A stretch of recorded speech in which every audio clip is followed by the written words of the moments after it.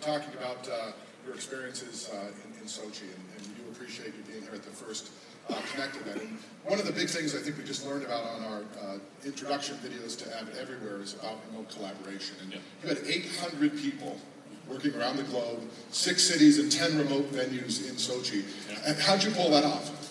Well, basically we had Interplay Man kind of orchestrating everything over all of the disparate venues, and Interplay production units throughout, and basically people could see all the records as they were happening live in every city.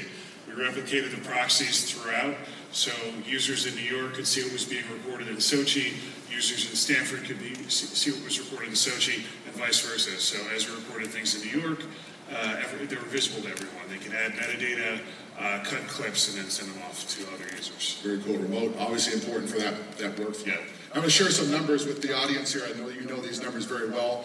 More than 7,500 edit decision-less EDLs, more than 2,200 hours of content, more than 31,000 clips, and this is the most amazing one, 1.2 billion digital file shares, and finally 178 million viewers.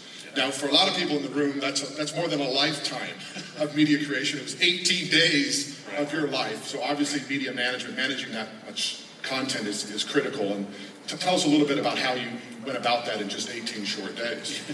Yeah, we've talked a bit about metadata, it being almost as important as the asset itself.